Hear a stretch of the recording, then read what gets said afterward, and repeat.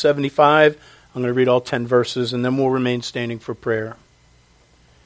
Unto Thee, O God, do we give thanks. Unto Thee do we give thanks, for that Thy name is near, Thy wondrous works declare. When I shall receive the congregation, I will judge uprightly. The earth and all the inhabitants thereof are dissolved. I bear up the pillars of it, Selah. I said unto the fools, deal not foolishly, and to the wicked, lift not up the horn.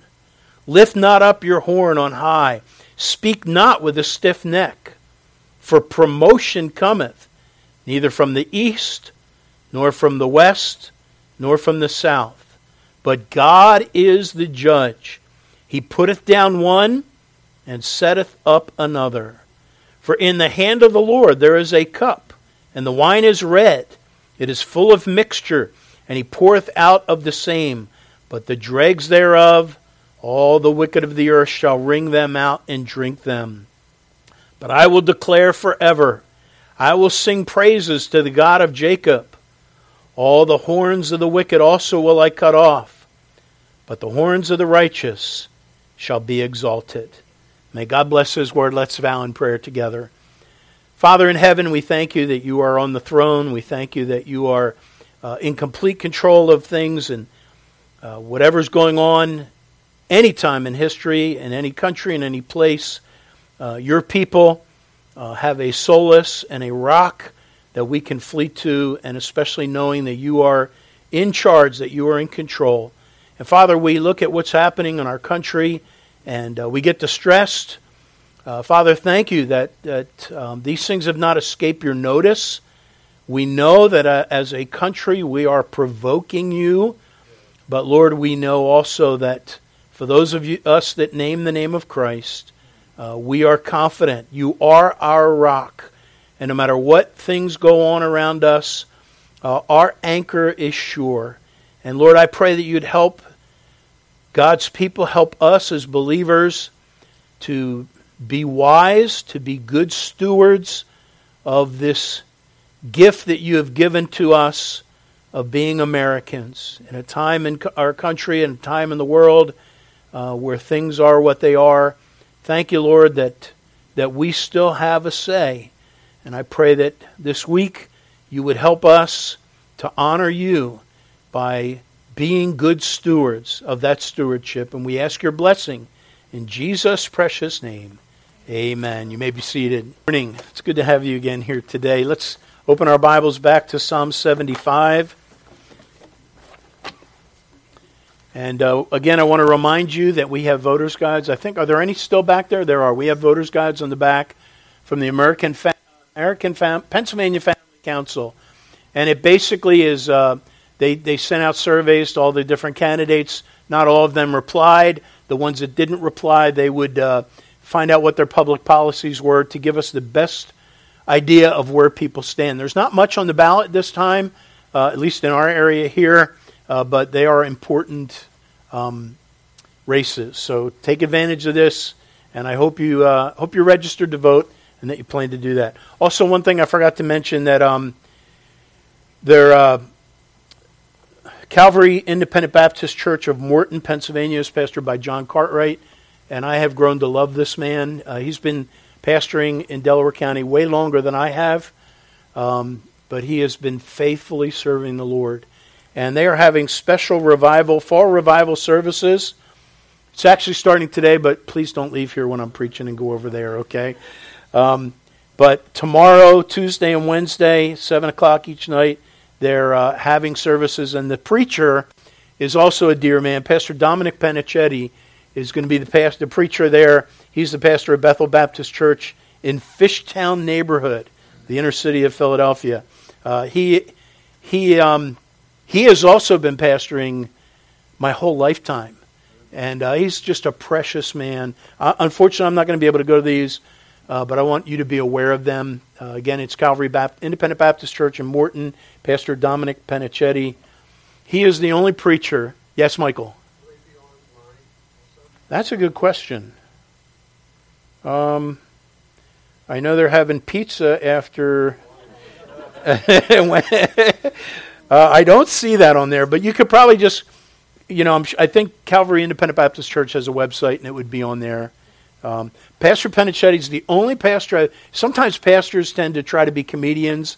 I've known a couple. We had one in our in Bible school, our Bible Institute, and it just didn't come off well. He is the only guy that I know that can crack jokes and get away with it. And he's funny, but he's also preaching the word. And I appreciate Pastor Penichetti. So and Jim does too. Jim knows him. If you want a reference for Pastor Penichetti, you go see Mr. Kerr. Amen. All right, Psalm 75, everyone. Let's turn there. Psalm 75. If you have annotations, a lot of Bibles will not put the titles in Psalm. Now keep in mind that the way our Bible is today is not the way when it was first written. In other words, you and I have chapters and verses. When the Bible was first written over a long period of time, there were no divisions like that. In fact, it wasn't until 1551 where we had the layout of chapter and verses that we have today. So for many years, the Scripture would just, text. You had different books, epistles, but you did not have the divisions that we had. But the Psalms were a little different. The Psalms, handed down through history, have the titles in them. If you have a Bible where it has, for example, in Psalm 75, if you have an introduction before verse 1 where it starts, "Unto thee, O God," it would say, "To the chief musician, Altashith, a psalm or song of Asaph." How many of you have that in your Bibles? A good number of you. Not all. Oh, maybe more than half. Okay, that has been carried down, and that is part of what was given to us, handed down. And so this is a song of Asaph. All the Psalms were songs. This was written by Asaph, who was the chief musician of King David. And it is called "To the Chief Musician," and then it says Altashith. You see that interesting word? That is a Hebrew phrase which literally means "do not destroy." And there were 4 psalms that have that as the title. So that's the title of this psalm. Do not destroy. And Psalm 75, Psalm 76, Psalm 57, 58, and 59, and then 75. Those are the 4 psalms that have that same title. Do not destroy. And it is interesting because it is a plea to God's people to trust in the Lord in the midst of turbulent times, knowing that God is still on the throne. And in fact,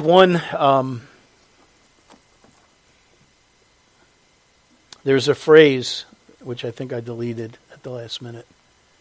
But in the introduction to the Psalms, one of the great commentaries of old called Treasury of David, which was compiled by Charles Spurgeon, has this very eloquent statement about this psalm that pictures the child playing in the den with a poisonous asp. And it was likening, this was Israel. Israel was at a time where they had enemies all around. There were dangers everywhere. And this was a psalm that some think was actually, it was written by Asaph, or it's a psalm of Asaph, but some think that it was when David ascended the throne and became the king and gave his the speech when he's taking the kingdom, that some think that this may have been David's speech that Asaph took and put to song. It could be because it seems like this is kind of an official thing where David's kicking off his kingship. But here's the challenge. It is written to people who are in the midst of all kinds of upheaval. Politically, there were things that were just so unstable. There were things going around. Enemies, they had enemies. And this is a psalm to encourage God's people, to remind them God is still in charge. And you and I need to realize that too. There's a theme in this psalm that really compares to a couple passages in the New Testament which came later. But the Bible says in the New Testament, God resists the proud but he gives grace to the humble. And that really seems to be the theme of this psalm. That God resists the proud, and there's going to always be proud people that try to lift themselves up against God and his people. But God is in charge. And so we're going to look to this text because you and I are living in perilous times. In fact, I wish I had not deleted that quote from Spurgeon. It was so eloquent about a child playing like with a poisonous snake and then a toddler in the cockatrice den, something like that. And I thought of that, first of all, for what's going on in our country. But Thea asked for prayer this week. She's going to be doing something that reminded me that's like, it reminded me of what Thea's doing. And you and I are going to do something the very next day. Pray for Thea, by the way, on Monday. And then pray for us on Tuesday. Because, folks, we're going to vote. And as Christians, we have a unique opportunity historically to have a say in the political process. Do you realize that for centuries, God's people did not have that power? They didn't have the ability to vote. Their voice did not count. They simply had to, what they had was what they had. In fact, this psalm was written in one of those situations. So we're going to find hope today, but we're going to get three things. First of all, I want to give you my outline, then we'll pray, and we'll just jump right in. Number one, what we must not forget during election time. And sometimes we as Christians get caught up in the moment. Number two, what we need to affirm of what God says about human government. And then finally, I want to share with you, the Bible says, remove not the ancient landmark which thy fathers have set. I want to share with you some quotes from our founding fathers that had to do with the stewardship that you and I have been given. That is this idea of being an electorate, of being someone that gets to vote. And I want you to hear from some of the very men that gave us this right, because they took it very seriously. So let's jump right in. Psalm 75. Unto thee, O God, do we give thanks. Unto thee do we give thanks, for that thy name is near thy wondrous works declare. Verse 2, when I shall receive the congregation, I will judge uprightly. And this again, one of those, if David was ascending to the throne and anticipating this and perhaps even giving his coronation speech, that's what I was looking for, his coronation speech, and making his promise to the people, very well. Could be, it seems that he's thinking of that. He says, the earth and all the inhabitants thereof are dissolved. I bear up the pillars of it. Verse 4, I said unto the fools, deal not foolishly, and to the wicked, lift not up the horn. Horn has to do with power. Lift not up your horn on high. In fact, a horn was an emblem of position. And then he says in verse 6 and 7, this is what I want you to look at this morning. For promotion. In other words, some people get set up, some people go down. God resists the proud. God exalts the humble. He brings low. God abases the proud, and he exalts the humble. Promotion cometh neither from the east, nor from the west, nor from the south.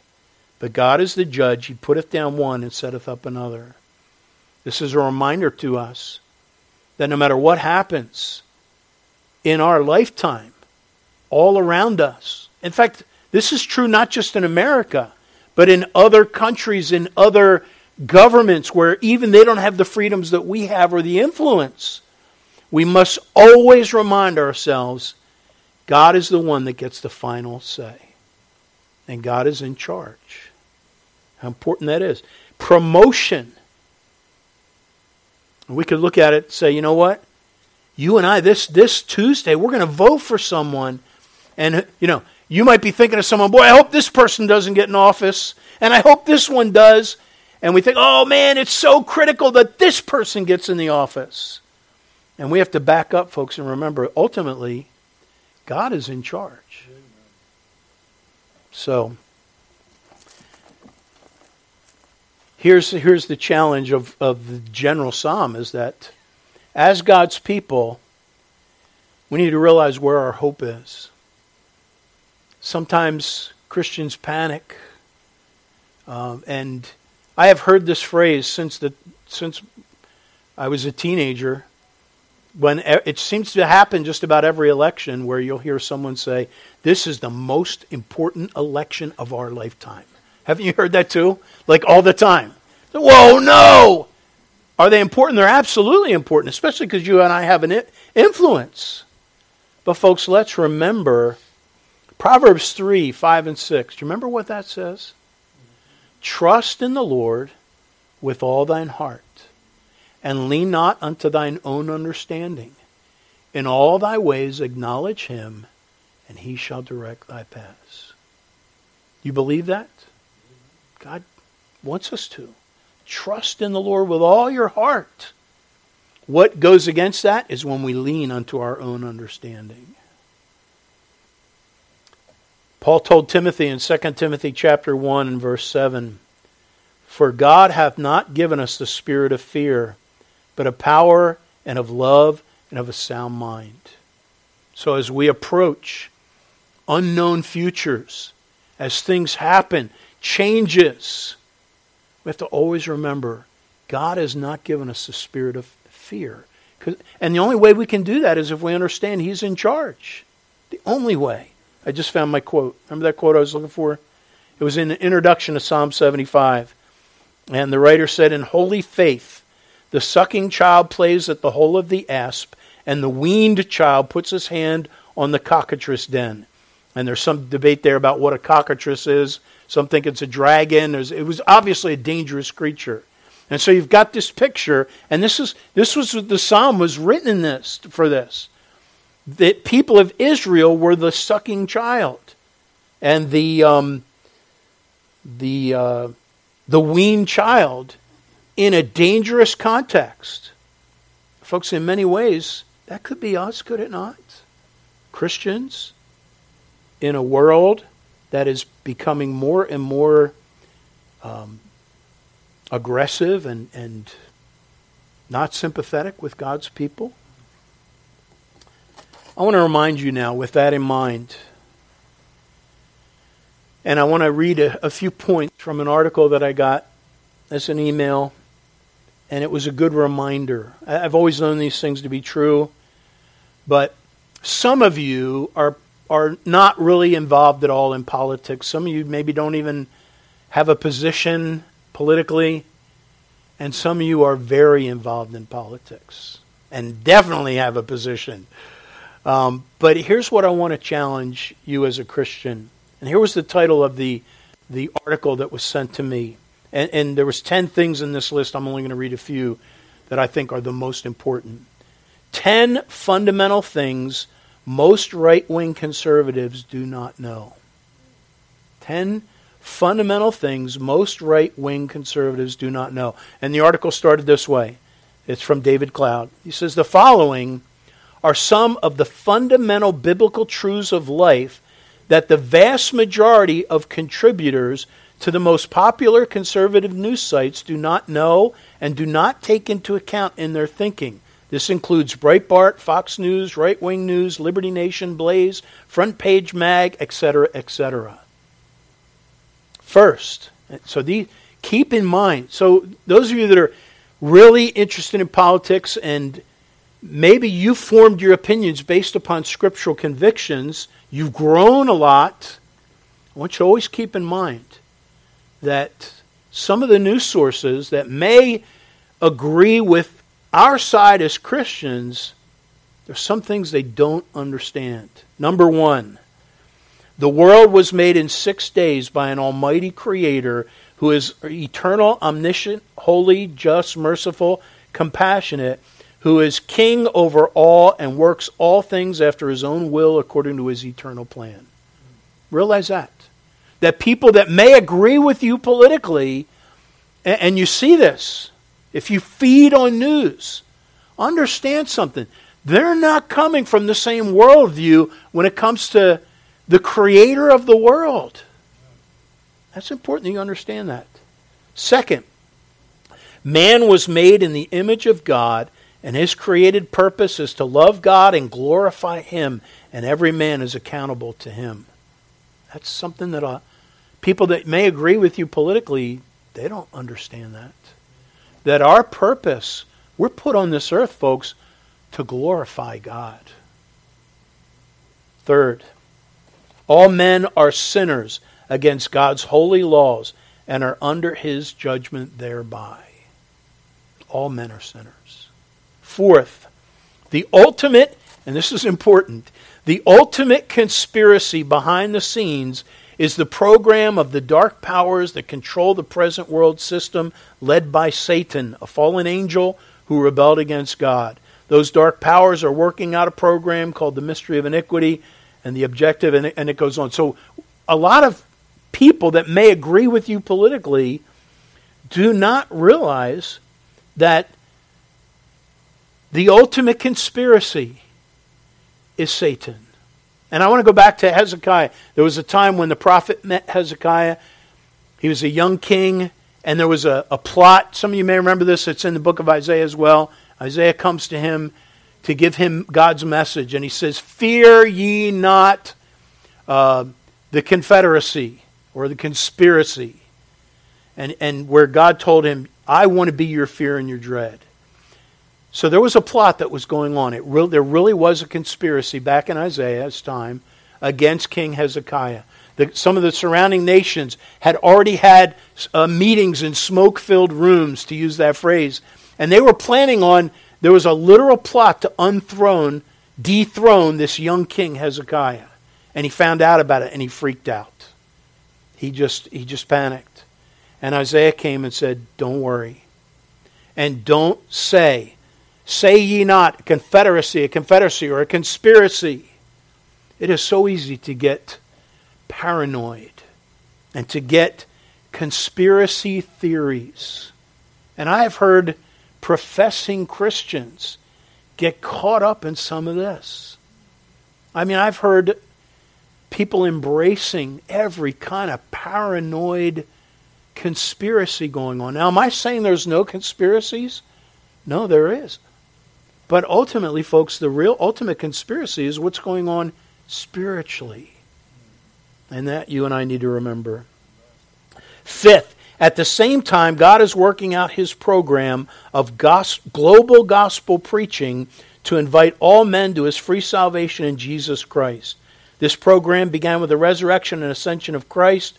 The book of Acts is the record of the beginnings of this program, and it remains God's main business in this world.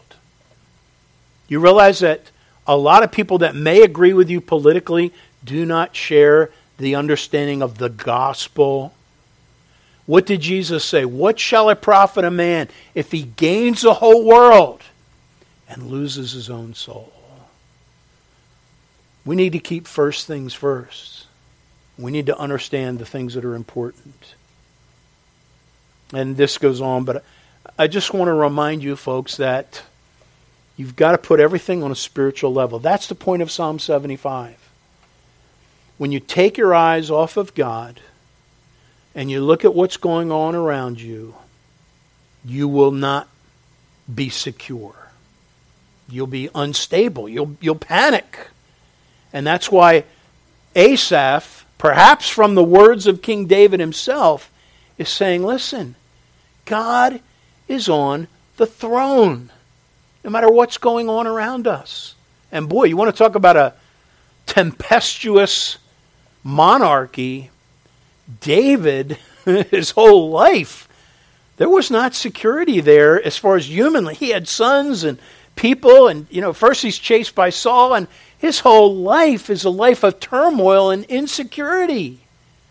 And so this is very appropriate to put things in perspective. Got to keep our eyes on the Lord. Next, we need to affirm something about the government. This goes back again to Psalm 75, verse 6 and 7. For promotion cometh neither from the east, nor from the west, nor from the south.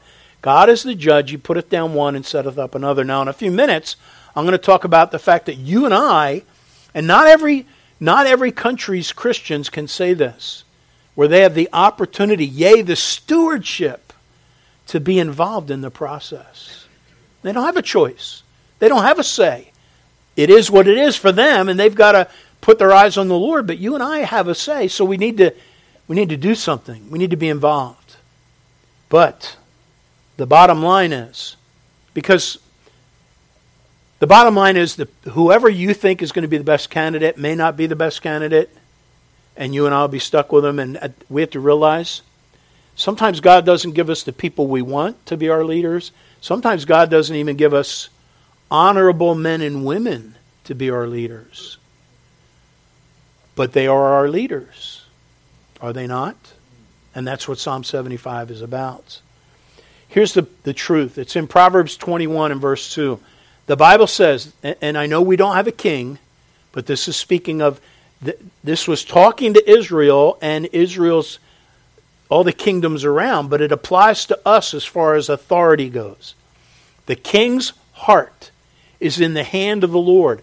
As the rivers of water, he moveth it whithersoever he will.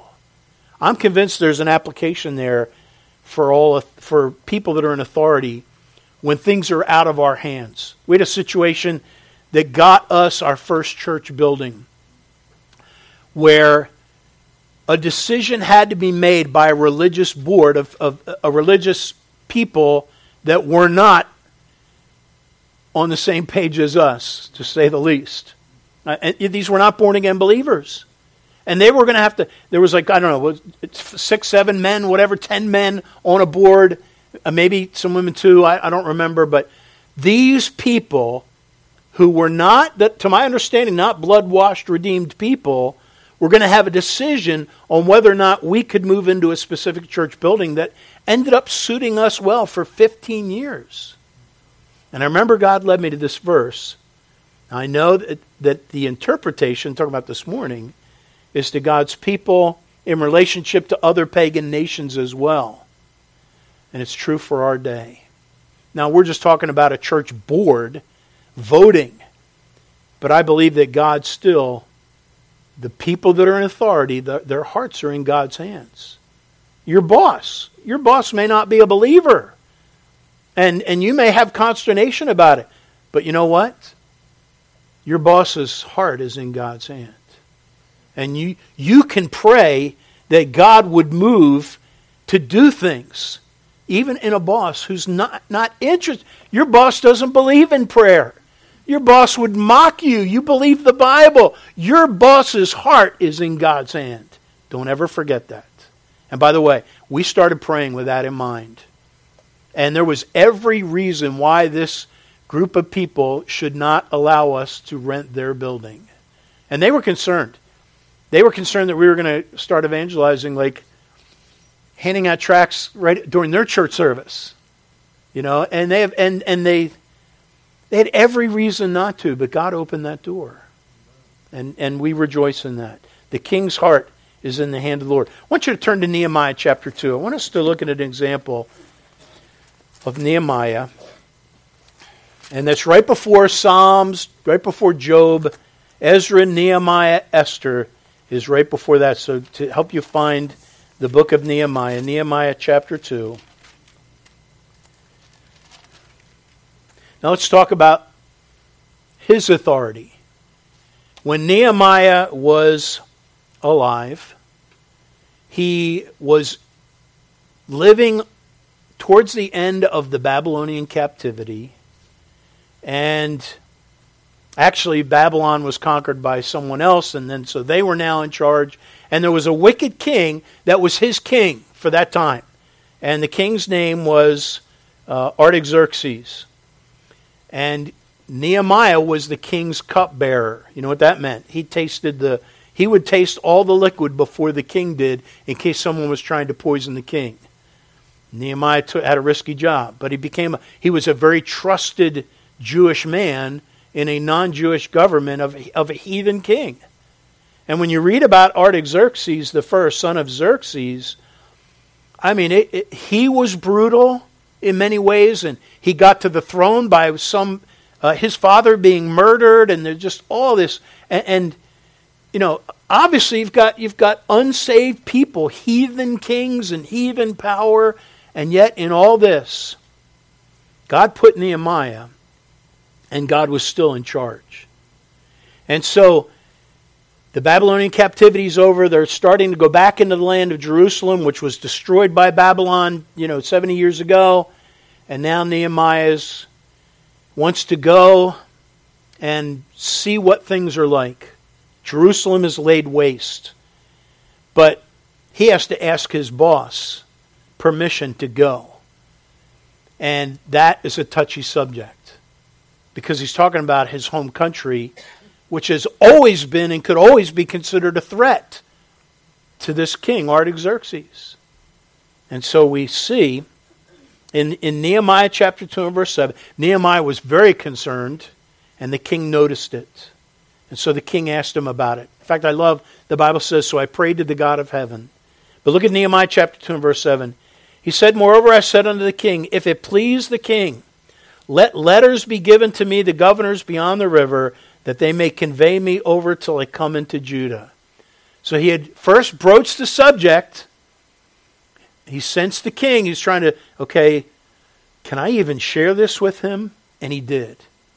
And the king was surprisingly good with the idea of Nehemiah leaving his service and going back to his home country to assess the situation. That was an answer to prayer right there. A heathen pagan king. Now look at verse 8. And he's requesting, and a letter unto Asaph, the keeper of the king's forest, that he may give me timber to make beams of the gates of the palace, which appertain to the house, and for the wall of the city, and for the house that I shall enter into. This is not reading ahead of time. Like, there were already several things that he prayed for that he had to kind of feel his way around. Like, all right, I'm going to mention this to the king and see how he responds. And none of them did the king's, what, you want to leave? He said, okay, what do you want? And so it was like one step after another step, and Nehemiah said, okay. And eventually he was able to get the king to provide supplies so they could go back. Now I want you to look now at verse 8. Right after this, a letter unto Asaph, the king, keeper of the king's forest, that he may give me timber to make beams for the gates of the palace which appertain to the house, and for the wall of the city, for the house that I shall enter into. Now look at the next statement. And the king, wicked King Artaxerxes, who is not a God-fearing man, the king granted me according to the good hand of the king. No. According to the good hand of my God upon me. Get a hold of what's happening, folks. The king's heart. People that are over us are not over the Lord. Understand that. There will be people in your life who have power. They've got sway. They could literally, just like, remember Pilate before Jesus? Don't you know that I have the power to give your life and take it? You know, he was surprised that Jesus wasn't showing him a little more respect. He says, don't you know that your life's in my hands? I can say now and you're dead. And Jesus said, you don't have any power except what God gave him. That's what Nehemiah is saying. Nehemiah is saying, you know what? In fact, look at it again. God, the king granted me. The king granted me according to the good hand of my God upon me. Always, always remember, God is the ultimate one that pulls the strings and allows what's in your life for a reason. Promotion cometh neither from the east, from the west. It's God. Do you believe that? Do you live that way? Oh, sometimes we forget. We think we wrestle against flesh and blood. Remember what Paul said in Ephesians 6? We wrestle not against flesh and blood. Flesh and blood, what's that? That's people. Which is still too generic. That's your boss. And I'm assuming some of you may be bosses. But that's your neighbor. That's your family member. That's the person that maybe you're struggling with. They're flesh and blood. Maybe that's the person that has been your biggest cause of anxiety because of whatever influence. And God's saying, no, wait a minute. We're not wrestling against this. I'm in charge. I'm in charge. But they could fire me tomorrow. Only if God allowed them. You know, think about it. If your boss wanted to fire you, but God did not want you to be fired. Do you think God could intervene? Absolutely. Again, go back to what Pilate said. Pilate could not believe that Jesus was not bowing to him and saying, please let me live. Instead, Jesus very confidently said, don't you know you have no power at all unless God gives it to you? We need to have that same attitude. Finally, I want you to go to Acts chapter 22. Acts chapter 22. Real quickly, try and set the context here. In this situation, Paul is being arrested. He's about ready to be imprisoned. And there's an exchange between Paul and one of the Roman soldiers. And now Paul was arrested.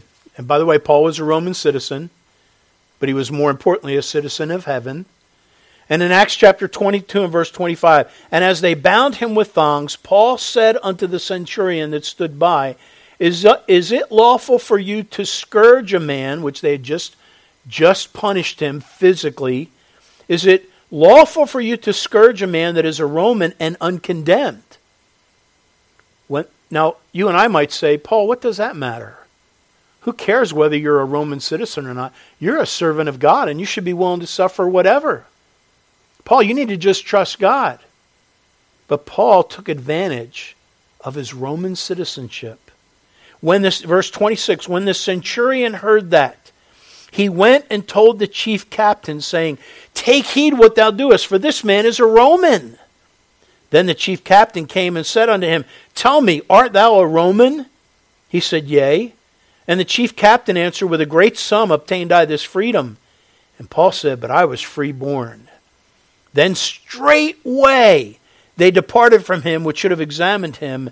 And the chief captain also was afraid after he knew that he was a Roman and because he had bound him. Now do you see what's happening? Paul is not renouncing his citizenship. He clearly understood he was a citizen of heaven, but he also understood that being a Roman citizen was not a sin. In fact, some of the privileges of being a Roman citizen that you could not, without fair trial, you could not be bound, you could not be scourged, the very things they were doing to him. And so he stood up and he took advantage of that stewardship. Now I submit to you, you and I have some privileges. If you are an American citizen, and there's some in our church, I love so many of our precious folks that come to America that have worked very hard to become a citizen, appreciate American citizenship more than some of us do. Going to one of the swearing-ins, the immigration, that's such a precious thing to see people that value being an American citizen. But your American citizenship means you get to vote. You get to have a say. You can actually, Tuesday, you can go and you can put who you want in there. And I hope I realize you say, Pastor, why didn't you preach this 2 weeks ago? I could have registered. It's too late. All right, well, you could do it next time. But understand this. It is a stewardship that if you have the legal right and ability to do it, register to vote. Your vote, you say, my little insignificant vote isn't going to mean anything. Yeah, but you have one. You have one. The Bible says, remove not the ancient landmark which thy fathers have set. And there's a whole context. That could be a whole message based on the landmarks that Israel had growing up to remind them of what God had done. But I want to submit to you and I want to share with you. Now, these are not quotes from Scripture, but these are quotes from some of the men that have given us some of the freedoms that we have. James Garfield, by the way, he was an evangelist. He said this, now more than ever, the people are responsible for the character of their Congress. If that body be ignorant, reckless, and corrupt, it is because the people tolerate ignorance, recklessness, and corruption. That's powerful.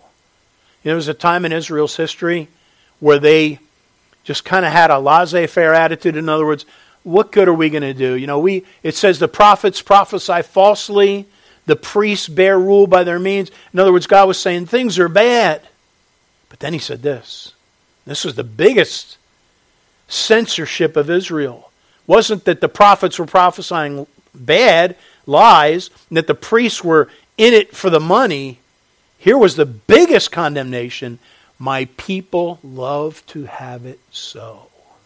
Wow. In other words, yeah, there's bad stuff going on, but my people should be incensed and up in arms and doing something about it. But they love to have it so. And so again, Garfield said about Congress, if that body be ignorant, reckless, and corrupt, it's because the people tolerate ignorance, recklessness, and corruption. If it be intelligent, brave, and pure, it is because the people demand these high qualities to represent them in the national legislature. And this is prophetic. Listen to what he said many, many years ago. If the next centennial does not find us a great nation, it will be because those who represent the enterprise, the culture, and the morality of the nation do not aid in controlling the political forces. Wow. Noah Webster. Remember him? He's the guy I'm always quoting. First American dictionary. Before Noah Webster came up with the standardized, spelling and definitions. In fact, you read a lot of our founding documents in America, and some of the same words are written different ways. Because there was no standard until 1828 when Noah Webster came out with his English dictionary of the language. Here's what Webster said. In selecting men for office, let principle be your guide. Regard not the particular sect or denomination of the candidate. Look to his or her character. When a citizen gives his suffrage to a man or woman of known immorality, they abuse their trust. They sacrifice not only their interests, but that of his neighbor, and they betray the interest of the country. Here's another one. John Jay understood. In fact, he wrote this. John Jay was probably one of the closest people religiously to what we believe as a Bible-believing Christian. And he said, the Americans are the first people whom heaven has favored with an opportunity of deliberating upon and choosing the forms of government under which they should live. Providence, God, has given to our people the choice of their rulers, and it is their duty as well as their privilege and interest of our Christian nation to select and prefer godly rulers. I've got so many other quotes here. John Adams said this, we electors have an important constitutional power placed in our hands. We have a check upon two branches of the legislature, as each branch has upon the other two. The power, I mean, of electing at stated periods one branch, which branch has the power of electing another. It becomes necessary to every subject then to be in some degree a statesman and to examine and judge for himself of the tendencies of political principles and measures. In other words, if we can, we need to find out what these people believe and vote according to godliness. I mentioned to you that the ballot this week may surprise you. At least locally, there's only you'll be in and out in no time, unless you just stand there and look. If you have no idea who you're going to vote for. But there's I think 4 or 5. You got the major, the ones for governor. You've got those major ones, and then the saddest thing to me, as I looked over the ballot, is the last category is representative in the General Assembly, a certain district, and there's only one candidate. And that candidate, according to their stated position, is not going to help our cause. And folks, there's things happening in America. There's things happening in Pennsylvania that are critical as far as the life of unborn people, as far as this agenda that is being pushed, the thing that we're praying for Thea. There's so many critical issues, and there's only one candidate, and then the other one, this person runs unopposed. And to me, that's sad. because I'm looking at it and think, oh, why isn't somebody that stands for what's right? There's nobody, and that happens too many times. I hope you pray. Pray for America. Pray for Pennsylvania. If you don't sense it, folks, we are in trouble as a nation. And I foresee, in fact, I mentioned, and it's on prayer meeting on Wednesday, I'll close with this. This was a religion that is not a gospel preaching religion, but bears the name Christian, a very large denomination. And it was in Italy where one of their ministers of a local church, I just made what we would call harmless. He just talked about sin, certain lifestyles as being sin. And people walked out of the service. And then the bishop, over his hierarchy, scolded him and publicly went on record to say, that's not loving. We don't have any place for this. And they removed him from performing church services at his service. And that's, folks, I can see things happening. You know, when we went online because of COVID, a lot of churches scrambled just to learn how to do it, us, just to learn how to stream so they could communicate with their congregants. But as soon as they opened the doors, a lot of churches stopped streaming. And I totally understand why. Because when you go live and you're online and you preaching against things, that could come back to bite you in a big way. And I realize that. But it also, we choose, as you know, still to do it online, because if we can reach a few souls that are not reached, I think it'll be worth it. And I'm willing to take the risk. I understand. Folks, these last 4 years have been different than any of the past 26 that we have had before that, because everything I used to preach stayed here. And now it's there for all to see. And not everybody shares our views and the Bible's view. So I want to ask you, first of all, again, if you're not registered to vote, I'm not yelling at you, but I am challenging you, get registered to vote. You have something unique that a lot of countries don't have. You have the ability to let your voice be known. And then just pray. Again, I want to keep some of these quotes in mind about our need to vote godly. And I pray that you would. Let's bow in prayer. Father, thank you for your word. Father, I want to pray for this Tuesday's elections. And Father, in light of this stewardship that we have given, and in light of Psalm 75, I am thankful that the future of Pennsylvania and the future of America is not based upon our choice of candidates, because you are still on the throne. And Father, that's been true. That was true 20 years ago. That was true 30 years ago. That was true when Artaxerxes was on the throne. That was true when wicked King Nebuchadnezzar was on the throne, and you called him your servant. And he certainly wasn't a child of God or in any way godly, but he was doing your bidding in the bottom line. Father, my fear is that we may not, in fact, in any way, get leaders that we need, but we may get leaders that we deserve. Father, help us.